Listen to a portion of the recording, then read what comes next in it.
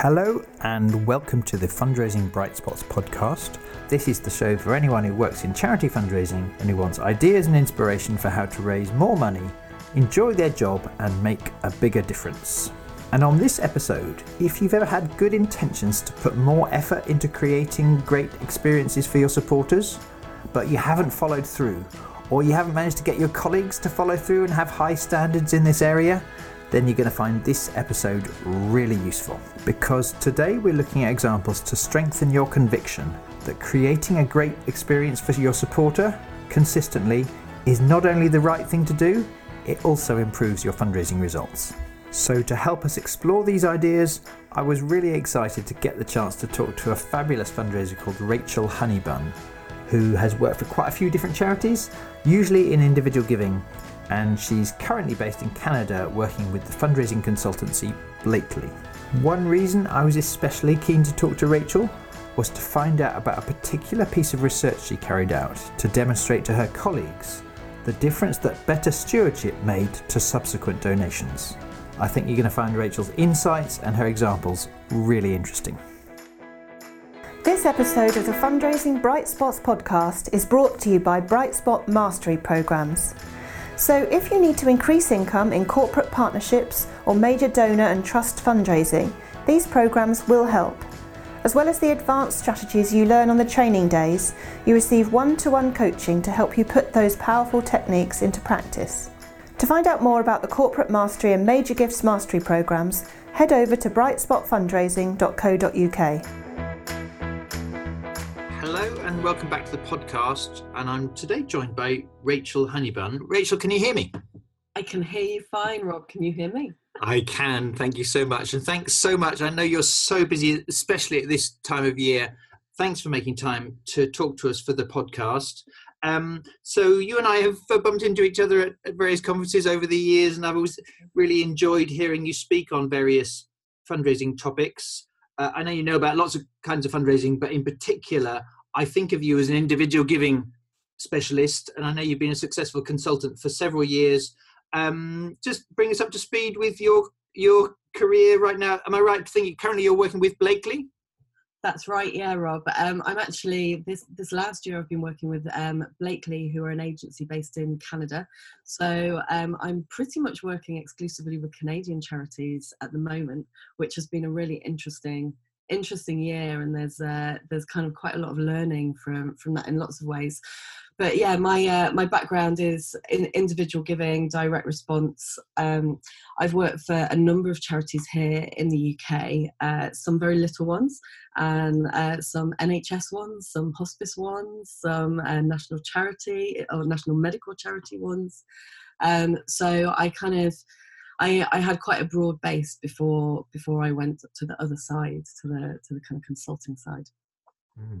And it's one of the wonderful things when you do have the privilege of being a consultant and working in different countries and in different kinds of organisations, is that wonderful chance to learn different strengths and different tactics from the different bits and pieces within the industry, and putting that back together and making the whole game that bit more rich and interesting in terms of the techniques we can apply.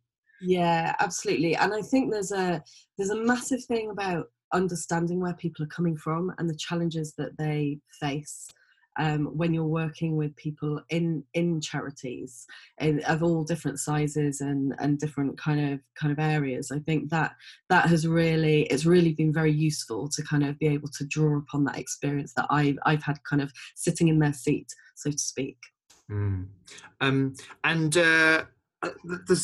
seen you speak on several different topics which helped me over the years, but one of the things I see you as having a real strength on compared to some people in the industry is in terms of the supporter experience, and rather than only skill in acquisition, skill in how organised are we and how determined are we to help donors who have chosen to support already have such a wonderful experience and feel cared for, feel interested in, that obviously, that's good for them, but also, crucially, that's good for our bottom line as well. And whilst I feel many fundraisers like that as a theory, and it just chimes with good sense and good commercial sense as well. In practice, I see that too often we rarely get time to do those things, even though we would love to, if only, our instincts are right, but follow through often tends to happen. And you and I were chatting the other day, and you mentioned a really good recent example of a particular tactic you did to do with this idea of wonderful experiences. And I really loved the example. And I wondered if you could just kind of set it up as to what the problem was, or why this was needed, and then potentially moving on to what you actually did.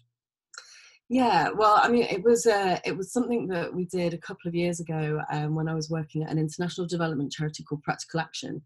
And the problem, you've just kind of hit the nail on the head. The problem that the sector has as a general whole is that we spend loads of money on acquisition and getting people in through the door, and then the retention side of things, and I hate the word retention, it sounds painful, but that kind of idea of developing loyalty and relationships, because it's not quantifiable in some ways, the return on investment isn't sometimes immediately visible, it can really get forgotten, and suddenly we become about a numbers game, we become about getting people in through the door. They have a really great welcome journey, and then suddenly they're kind of dumped into a program that all they're doing is being asked for money.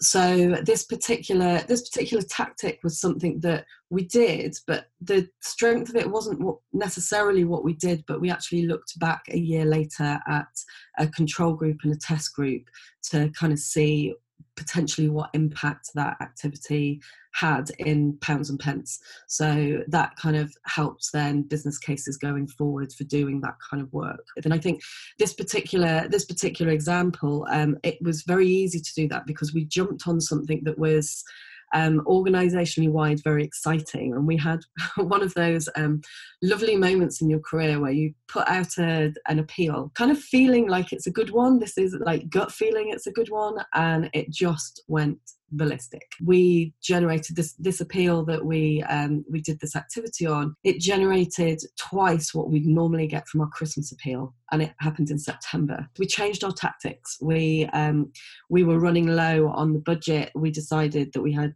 to do something different, and we used actually a very emotional storytelling based tactic, which we hadn't done before with our donors. And it obviously resonated. It was a strong story. And so this kind of came out of the need to capitalise on success. And the whole organisation was really excited about the money that this appeal was bringing in.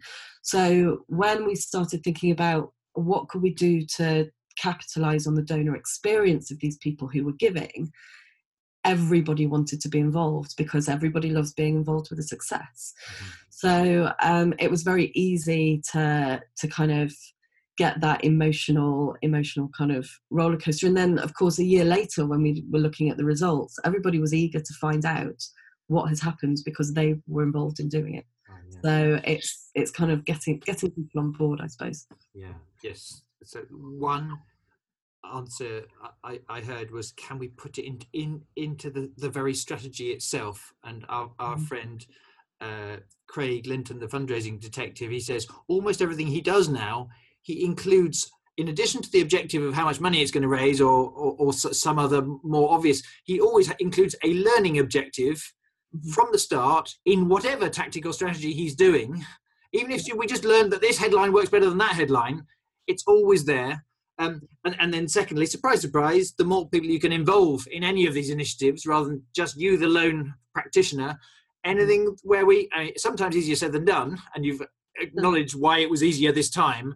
But for the listener, any time we involve other people in the fact that we are going to be measuring or looking back or reviewing in this way, of course, it's going to make it more likely to happen, whether or not you, the fundraiser, leave.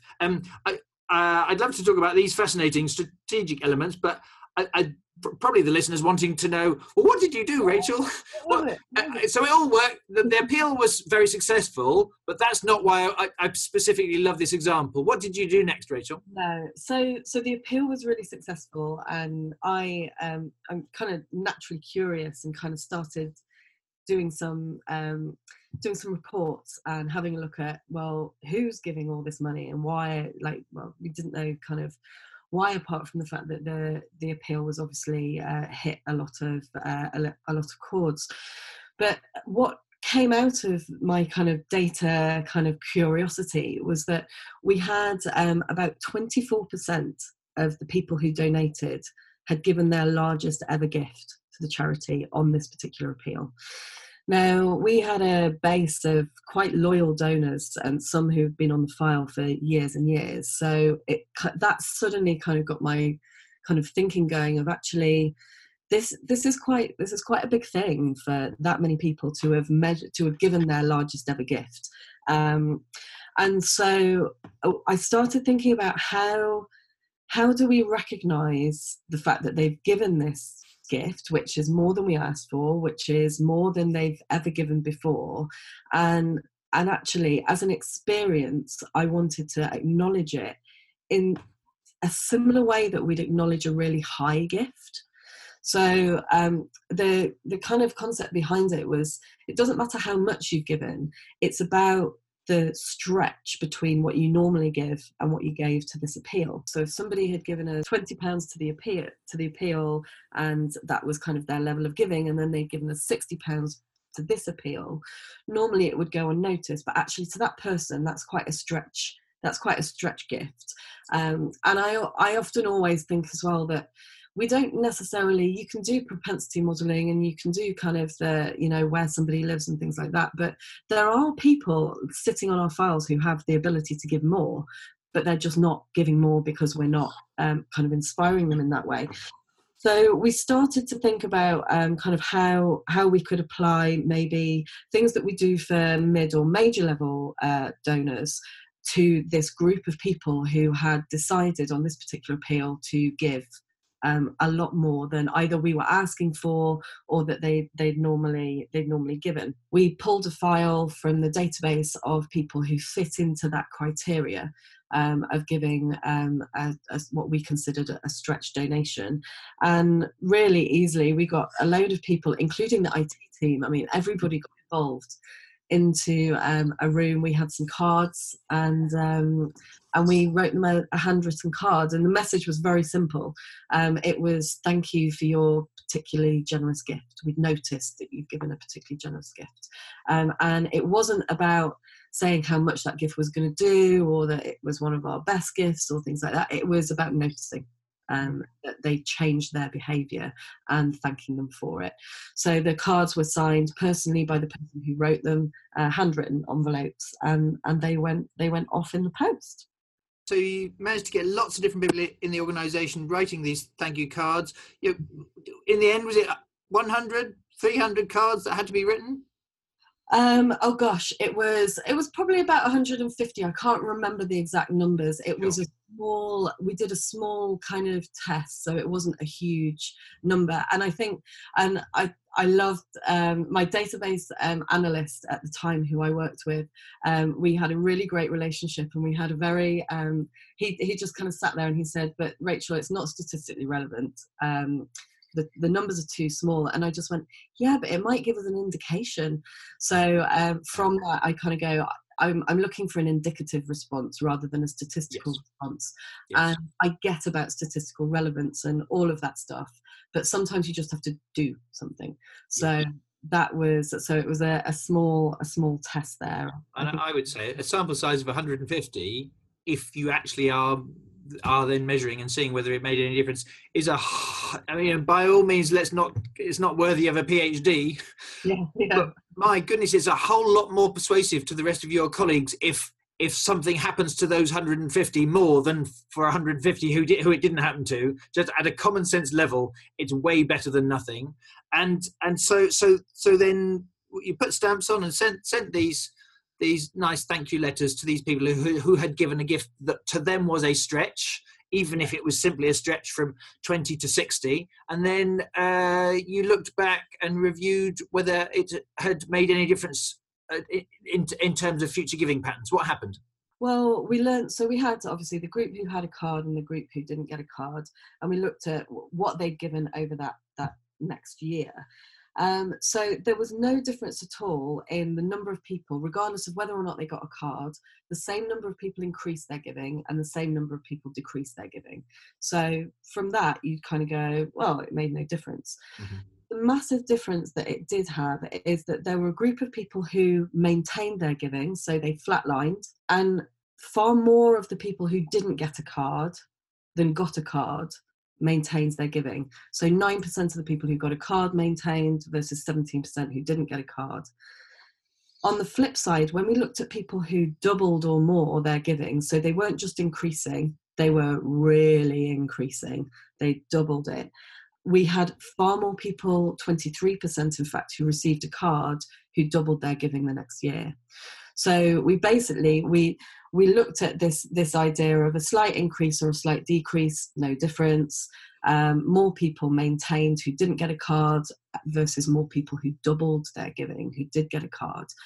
And what that actually meant in money was tens of thousands of pounds, because we're talking about people who have stretched their giving and then they've continued that stretch to that point. So we looked at the whole group, which might be kind of an easier way of explaining it. And yes, in the group who didn't receive a card, overall they increased their giving by 115% the next year. So they were good donors, and they did increase. The group who did receive a card got to 174%.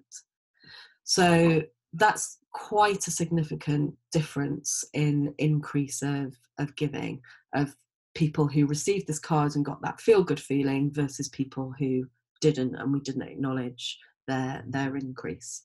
Yeah, and at some level it comes back to years ago when I was doing my psychology degree about learning theory, and decades and decades of research into learn how people and all mammals learn is they do more of what they get rewarded for, and they try to do less of what gets ignored or not rewarded. And at its simplest, if and when this donor did a behavior which is hopefully good for them but definitely good for our beneficiaries, the act of noticing it and acknowledging it, and in a sense extra hit of dopamine, and they help them feel good because we noticed, it caused them to think, oh, that felt good. They liked it. Now I feel good again. I'm going to do that again. Yeah.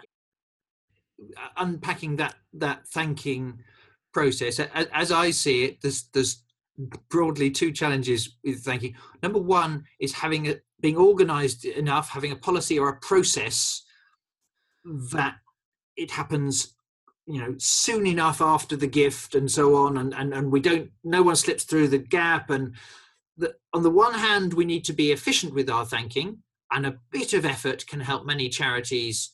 Once you see how valuable it is, what a wonderful difference it makes, A, to the donor who's good enough to make this gift, but B, also over time to future chance of gifts.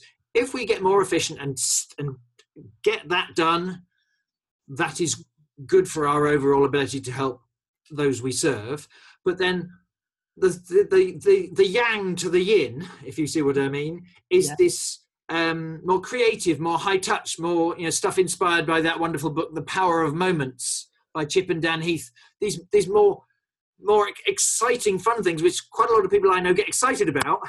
Yeah, I think we need to do both of these, and the organisations that really nail it manage to be both organised and somehow make time for the higher touch, more exciting stuff. Is there anything you've learned about how to manage to have our cake and eat it? Well, I've got actually recently I gave an online gift to SolarAid, and they demonstrated exactly this actually, and it's about quality of thanking and acknowledgement, but also timeliness. So I gave an online gift. I think it was about £15. It wasn't a huge gift, and the online experience that you get at SolarAid's site is brilliant, because they have this little calculator and tells you how many lights you've lit or lamps you've lit, and it's great. So I got my online email thanking me for my gift. Probably about 6 weeks later, maybe a little bit more. I remember because it was near my birthday, I got this orange envelope through the post, and it was handwritten on the outside. And so I thought, oh, it's a birthday. It looks like a birthday card. And I opened it, and it was a letter from SolarAid, and it was a thank you letter with a handwritten PS.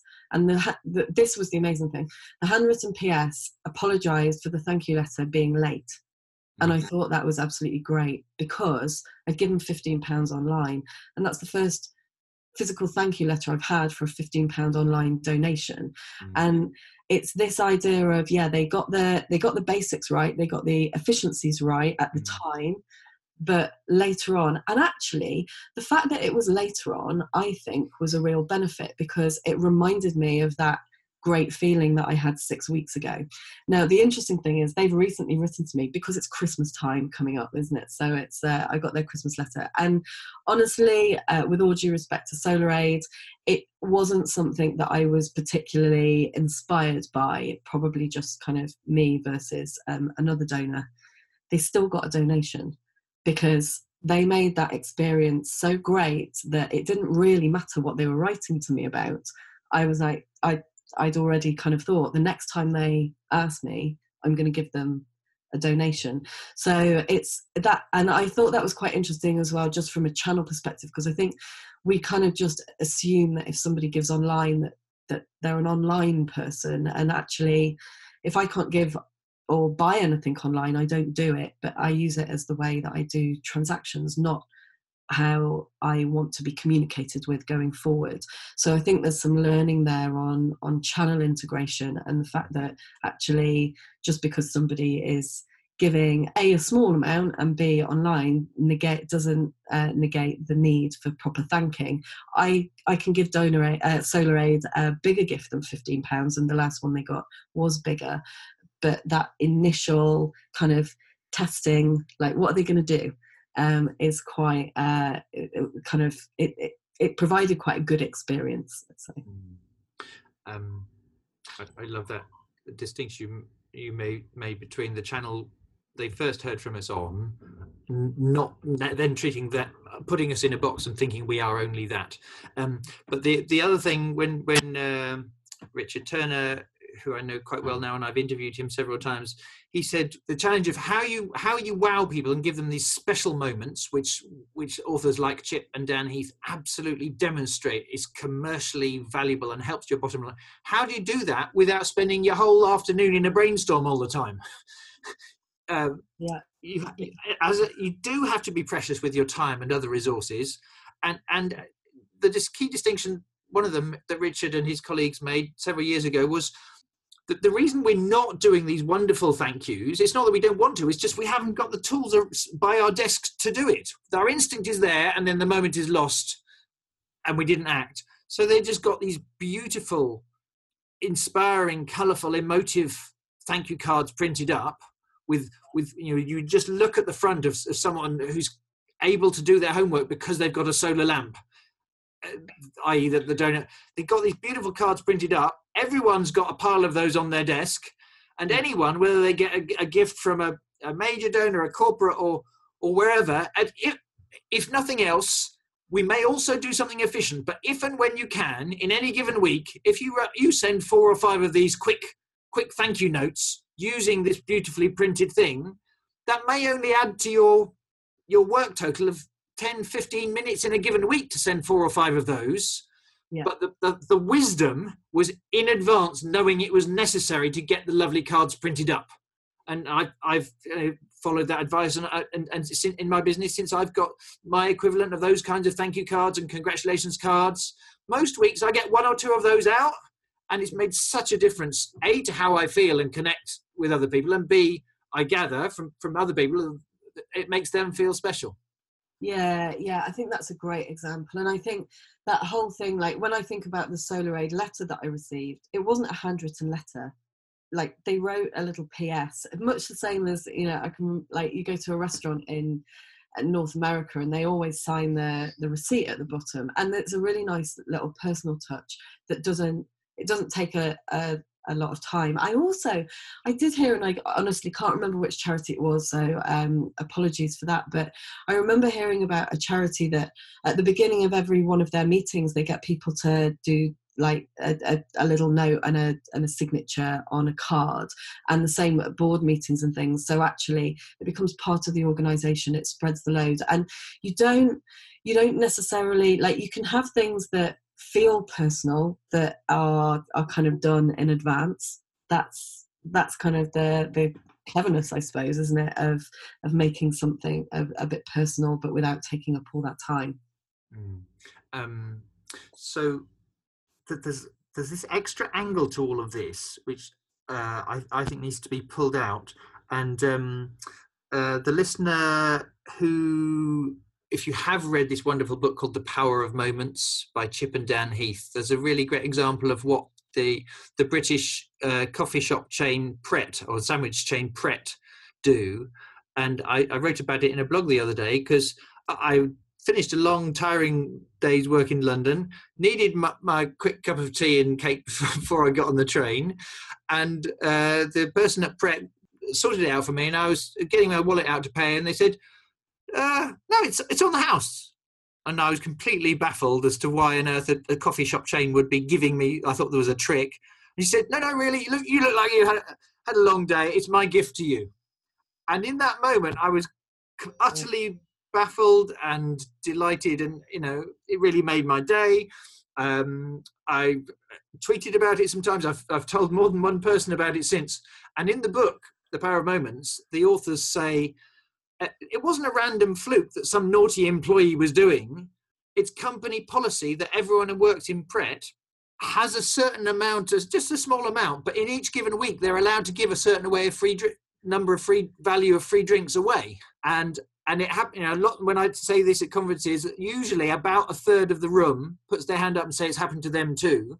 And what they say is the person who runs Pret said, we knew we wanted to make people feel special, but we didn't want to do one of those little loyalty card schemes that just makes a process out of this thing.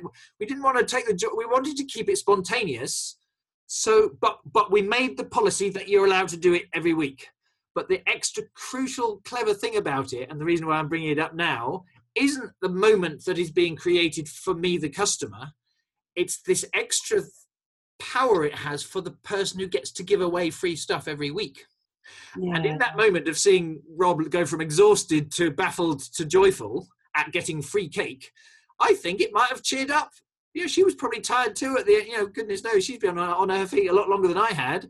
And in that moment, getting to be the good guy and surprise someone with a nice thing they weren't expecting, retail is, a lot of it is hard, long hours, and the Pret person is smart to be doing it for that reason as well. And the reason I'm saying this is, when you manage to get your whole team, Rachel, including the IT team and the database person, get them all do a bit of that. In that moment, I think they acted like fundraisers, even just an easy, pleasant little fun thing with a cup of coffee. But in that moment, they were being fundraisers, and they were focusing on caring about donors. A, hopefully it was interesting, but B, if overall a lot of our game as fundraisers is to help all of our charities become more interested in donors, care about them, work harder to be donor-centric. And, there was someone on the individual giving mastery program that I run with Craig Linton, who organised a little mini thankathon, and all it actually in practice meant was she managed to persuade each of her trustees and several members of staff to make 4 or 5 phone calls to donors to thank them. That's all it was.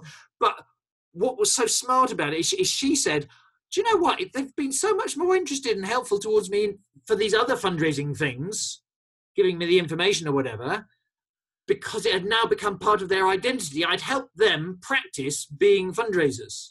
So that's the other angle on when we can involve people, it helps our overall culture. Yeah. I don't know if you've managed to organise mini thankathons or just other versions of that. I haven't personally, but I I have worked with MAG International, who, and I don't take any credit for the Thankathon.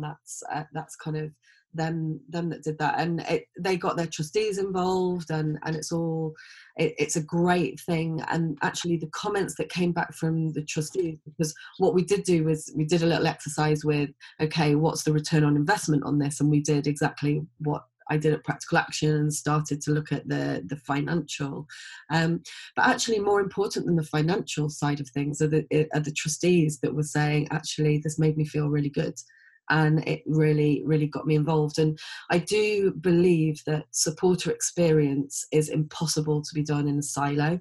The receptionist is one of the most important people in an organisation for delivering great supporter experience, because their first point of call. Volunteers are too, and I think I love that prep example. And actually, it's made me think. I had exactly the same experience, but on a train